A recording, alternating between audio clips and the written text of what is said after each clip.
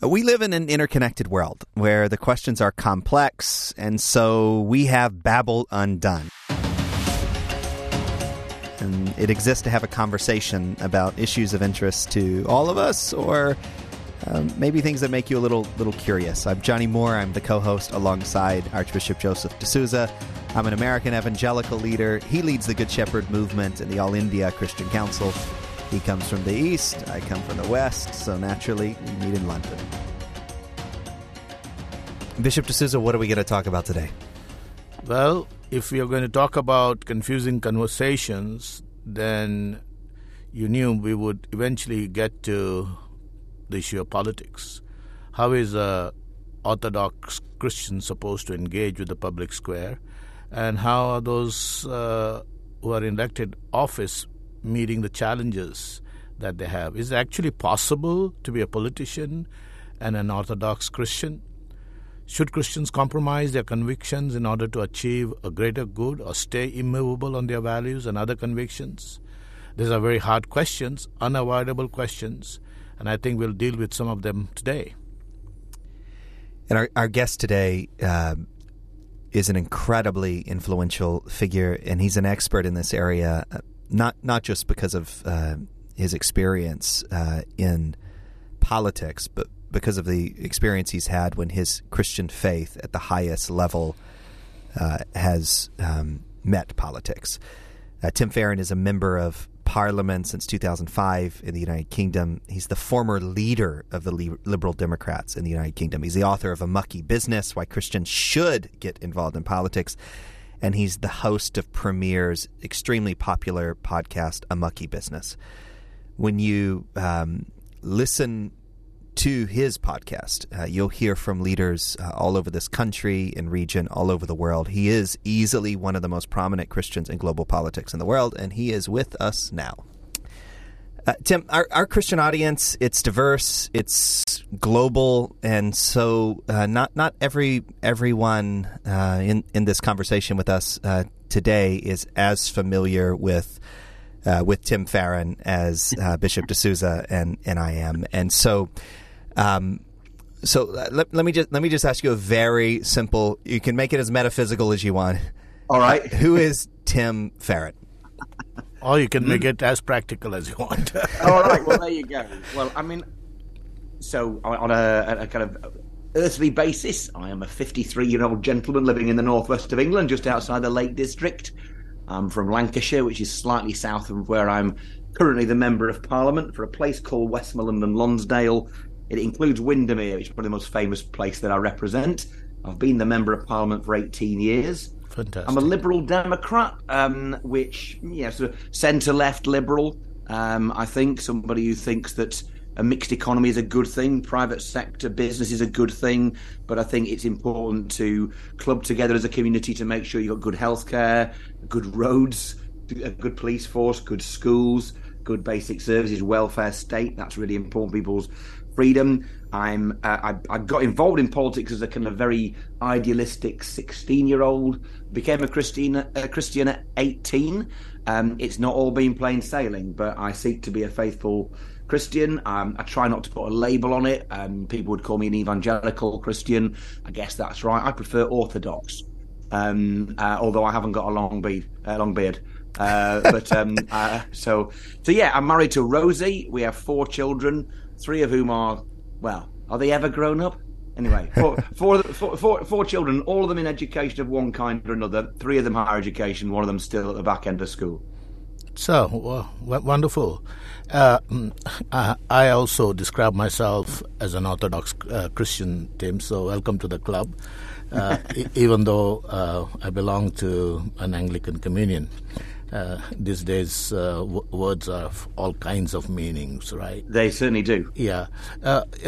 You in the crisis or challenge or whatever way we describe it, when you resigned from your leadership of your party, you said to be a political leader, especially of a progressive liberal party in 2017, and to live as a committed Christian, to hold faithfully to the Bible's teaching has felt impossible for me. So can you amplify that? What did you mean? Well, arguably the most important words in that statement were the last two for me. Okay. I think a more competent and wise person than me could have handled it. And I think you may or may not have spoken to my friend and political opponent, but definitely friend and sister in Christ, Kate Forbes, who's was the candidate for the leadership of the Scottish National Party, who I think handled it more recently far better than me. But in the end, I think I had not prepared properly for the kind of scrutiny that I would get as a Bible-believing Christian, as a leader of a political party, and I think the reason why a kind of liberal centre-left party maybe has it's more of a challenge, is because sometimes people will assume in the culture war that it's kind of okay for a conservative politician to have the apparently socially conservative views that Christianity might bestow upon you, and so you might get mocked for it, but it kind of doesn't seem counterintuitive for a conservative politician to accept what the Bible says on things like sex. And so it's harder and more discombobulating for the public, particularly a kind of left of centre public, to think that it's kind of all right for their leaders or for their politicians to think that what the Bible says is true and to seek humbly to be faithful to it. So I then say it's for me, because the better way of dealing with what I went through was actually to be a lot more upfront about my faith early on and be prepared to lose as a consequence. I think the danger is I was probably a little bit, how shall we say, nervous of what people might say and think about me. I wasn't hiding that I was a Christian, but I wasn't, I think, as open with people as I perhaps should have been about what my faith entails. So I think that for Christians in politics, the most important thing is you be careful, be wise. You know, martyrdom is a valuable and wondrous thing, but don't go volunteering for it. But you need to be open with people and put your cards on the table. Tim, I had a follow-up question to that, because when you said for me, and then of course your Christian experience, and this has bothered me. Did your Christian upbringing, faith, and teaching, or whatever you went through in your formation, did it prepare you with an adequate political theology to have the role or to deal with the kind of stuff, or are we failing younger politicians who might want to be politicians in that the church doesn't seem to have done as good a job as it should have done in this area? Well, look, I take full responsibility for what I did and didn't do, but for what it's worth, I mean, I spent a shortish time as the party's leader, but I did manage to rescue us from the pits. We increased our number of seats from 8 to 12. We survived a time when we could have gone into non-existence. So I don't think my time as leader was in any way wasted. But I do think that. So first of all, I was brought up in a loving, wonderful household. But we were not brought up in the Christian faith specifically. We weren't brought up as atheists. We weren't brought up in the Christian faith. Through God's grace, I stumbled across it at 18, stumbled my way through university, being faithful, and then stumbled into backsliding when I got into my 20s, coming back to a relationship with Christ when I was, 32? I'm now 53.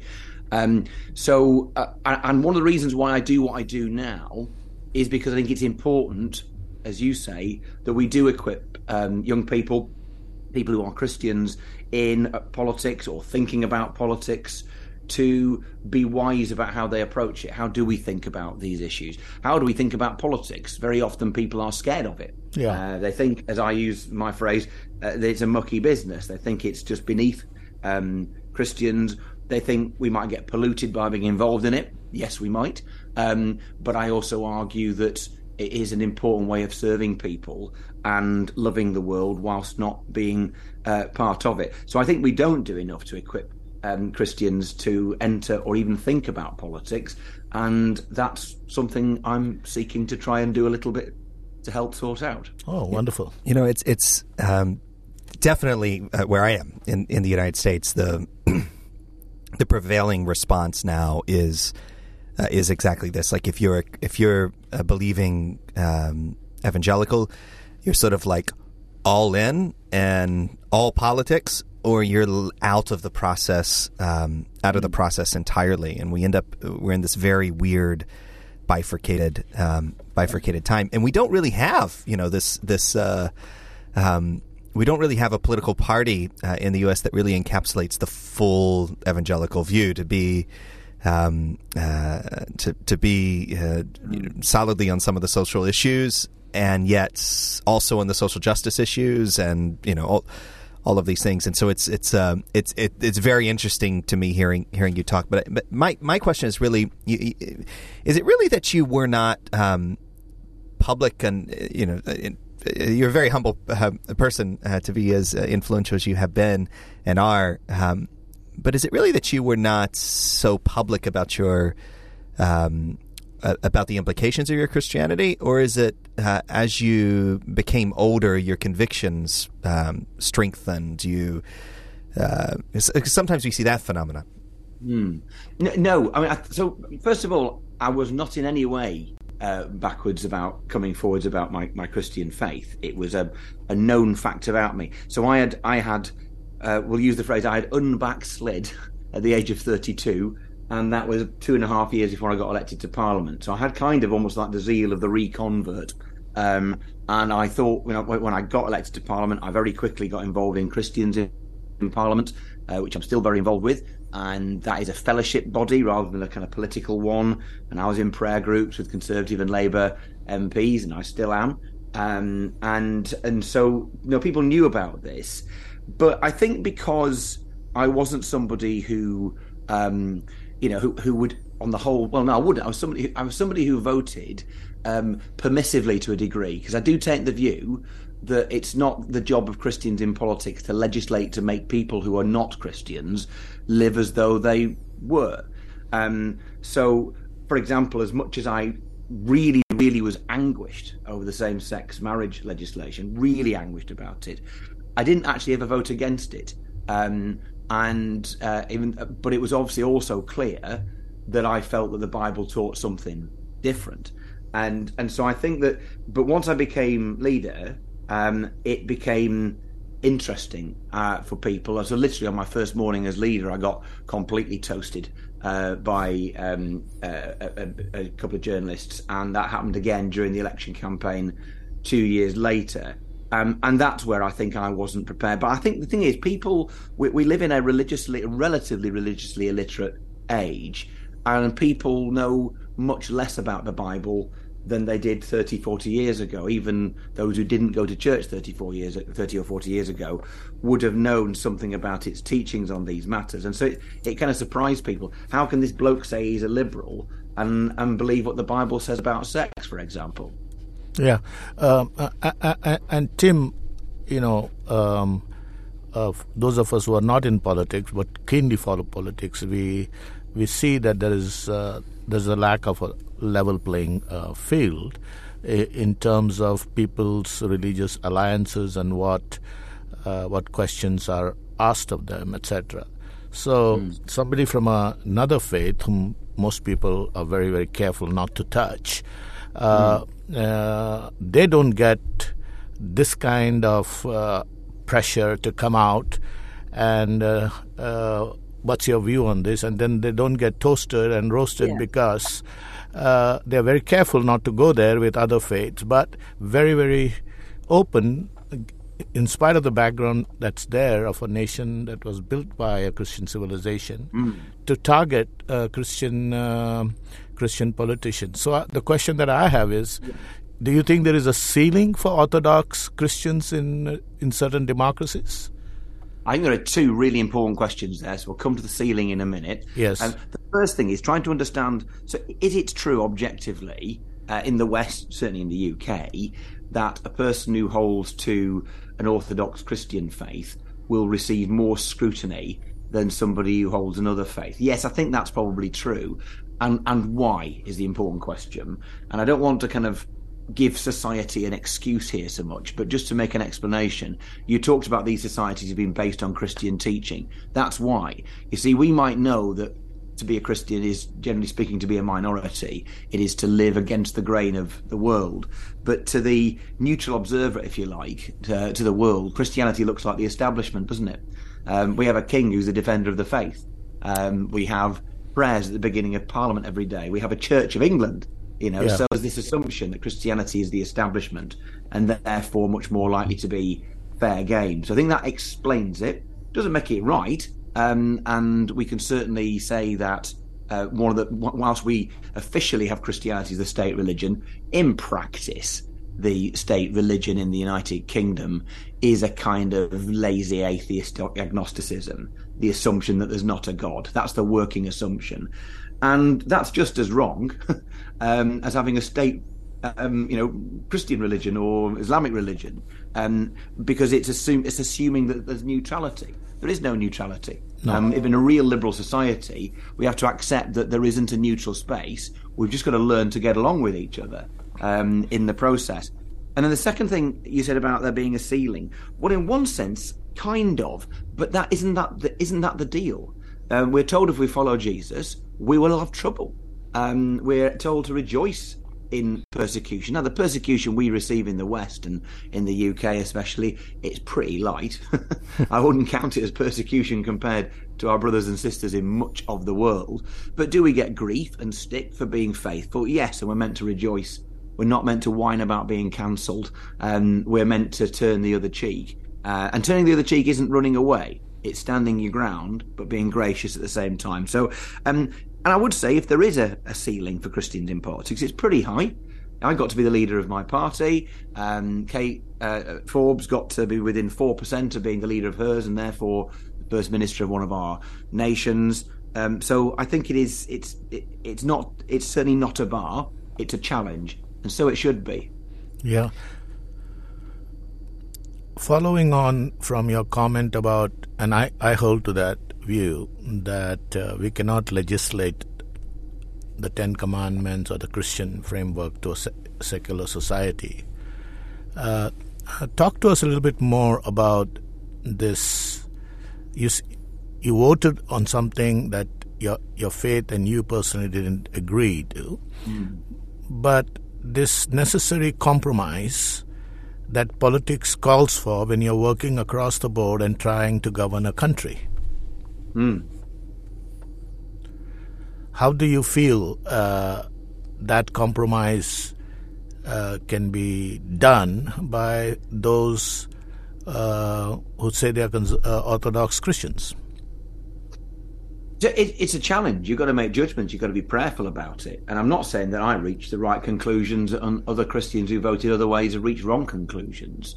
I think that you've got to be prayerful about this. I think that there is, throughout time, I mean, even, in the Bible itself, where you see divorce spoken of by Jesus as a sin, but permitted in the Mosaic law. And so there's an acceptance that, we will, in the secular sphere, and Christianity and a Christian worldview almost is unique in allowing there to be a secular world sphere. There is something, there is a way of governing society out with simply a kind of priestly structure. So I think that, and in the end, it's a judgment we have to make. The danger is, and I would say I think the two dangers for a Christian when it comes to politics are that we hide away and achieve nothing and become hermits. That is very safe, but I also think it's good. And the other is to blend in. And the motivation when it comes to blending in is that you're basically being people pleasers, and it's easy to say the thing that people want to hear. So I'm not saying I always make the right judgment, but and whilst I think it's a nice easy line and one that I've used, obviously in this podcast, that Christian politicians are not there to legislate to make non-Christians behave as though they were. Nice line, I broadly agree with it. Having said that, we do bring our values to the table. And one of the accusations or one of the silly things that people say to us, and it really is a silly, not clever thing to say, is that, well, you believe what you like, but keep it private and don't bring it into the public sphere. You think, well, a Marxist's going to do that then? Our free market monetarists going to do that then? And just go into every room and every Senate chamber and every parliament empty-headed. No, of course you're not. We all bring our worldviews with us. Yeah. And then we have to make a judgment as to the extent to which we can apply it in the secular world. The New Testament is filled with these incredible, pithy words of advice in this area, where it says, as you were talking, Tim, I remember the verse in Galatians, if you care about the opinions of people, you can't be a servant of Jesus, right? And of course, God wants us to be gracious. I loved what you said moments ago when you said, we're to turn the other cheek. When you said we're to turn the other cheek, but we're also to stand our ground and to do it graciously. And I don't think that's the mentality of a lot of people. I think a lot of people think that turning the other cheek is just taking it, rather than articulately believing that their faith is reasonable. It's reasonable to be a believing Orthodox Christian. I'm a little curious of your view. You're a member of Parliament in the United Kingdom. As you look across the big pond into the United States, without interjecting yourself in American politics, what do you think religious Christians? How should they be doing things the same or differently based upon your experience in countries like America? Well, so my observation is obviously very shallow. Never been to the States. Would absolutely love to. I love America. Clearly, your cultural influence over here is hugely significant. And in many ways, I love the fact that it's a country where people can and do wear their faith on their sleeve. And often say in the UK, to be a successful politician, it is said that you've got to pretend you don't believe in God, and to be successful in the United States, you've got to pretend that you do believe in God. And I'm not sure if that's true, but it's. I think it may be true, actually. There's some truth. There's some truth. But what I do notice is that what troubles me, and I'm not a socialist, but I call myself a centre left liberal. But ignoring that for a moment, as somebody who wants people to respond to the gospel, to hear it and respond to the gospel, I do worry about what appears to be this polarisation in the States, where evangelicalism is kind of the possession of one part of one party, and therefore 50% of the country and probably 80% of the under 35s have their fingers in their ears when it comes to the gospel. Forgive me if I'm misquoting him, but it was an absolute honour to have Russell Moore on my podcast a year or so ago, and I think he said words to the effect of, incendiary words to the effect of, that he delivered very graciously. Liberal Christianity is a heresy, and so is Christian nationalism. Forgive me if I have misquoted him. I think that's a rebuke we need to be aware of. And what tends to be the case is that.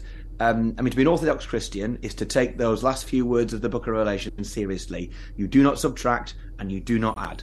And it tends to be the left wants to subtract. It wants to say, there's not really sin, there's not really judgment, we don't need an atonement, all those sorts of things.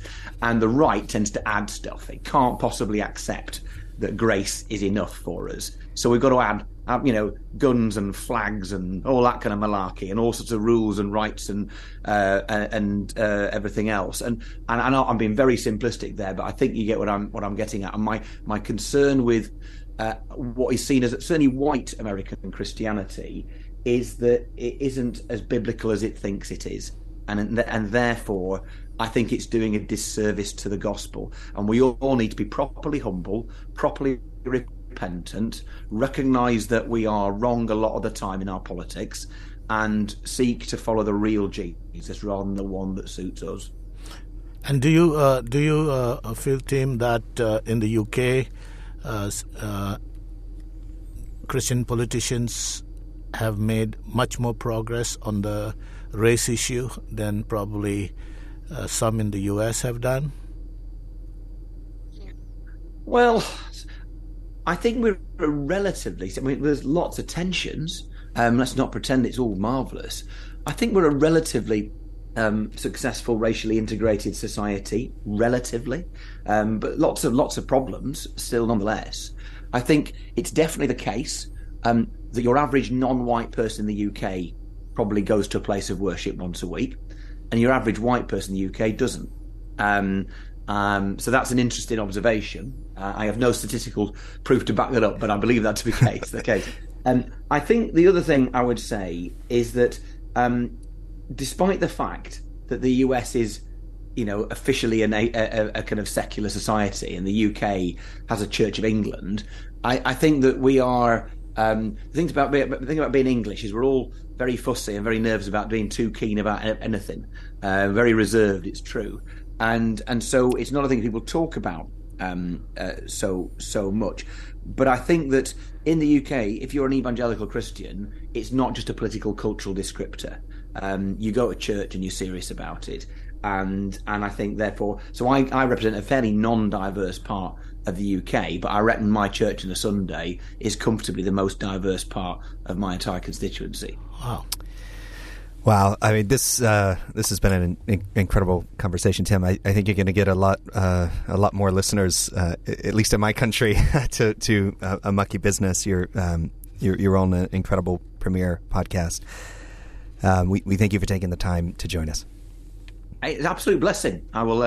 I'll put you both out an invite. We'd love to talk to you. Yeah, we'll switch it around. It'll be good. I think it was great having him on the program and talk to him, especially with what he has had to contend with.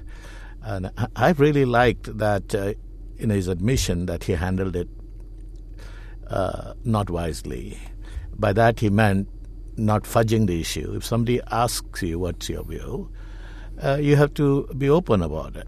And, I get asked on interviews on human rights circles and everything, and what's your view? I said, look, I hold to the biblical view, but I don't judge, or I don't insist that all of you have that, but this is the view I hold, and you need to give me freedom to hold that view. Yeah, I'll tell you, Bishop, I will take so many things away from this conversation. This is exactly why we have these conversations. There are so many American Christians that are so passionate about religious freedom, about the Judeo-Christian foundation of the country, and yet the political system is just like this hurricane blowing them in every direction, and people are figuring out how to balance their faith with the public square and to be engaged or not be engaged. The one thing I took away from this amazing conversation, aside from the fact that I'm going to start listening more to his podcast, is that Christians in America have a lot to learn from Christians in Europe. As our society diversifies, as our society changes, and I think Tim Farron, I was shocked to hear these keen observations aren't from personal experience in the United States. It's just from observation, and maybe that's why the practical advice he was giving is so good. I think Americans who sincerely care about politics, because of their values, are looking for answers to big questions, and we got some of those answers in this conversation. And the one thing we need to do is we need to get believing Christians in politics in all these countries of the world together to compare notes. And also, I'll say, Bishop, you could feel the fruit of the Spirit in Tim Farron. I mean, this guy is incredibly influential. I mean, he led his party. He has all these achievements in nearly 20 years as an elected official. But he's humble. Very humble. And he's not unrealistic. He knows if as a Christian I get into this, there is going to be challenges. There is going to be, the cross he has to carry. And whatever ceiling it is, you need to be ready for it and work through it, but not shirk away from it. And he certainly doesn't do that. In his comments about not, it seems that Christians on the left in the United States subtract from the Bible, but Christians on the right in the United States add to the Bible. I thought this was really, really brilliant. And yet he is a person of conviction. You know what this guy believes. Yeah. He's not hiding anything. And I mean, there was just so much to learn, from this. It was a memorable conversation. Thank you for joining us today for Babel Undone. If this conversation had you thinking, then why don't you share it with someone else. For more episodes of Babylon Done or other amazing content that helps Christians live out their faith, you should head over to Premier.plus. That's Premier, Premier, for the Americans listening in, .plus.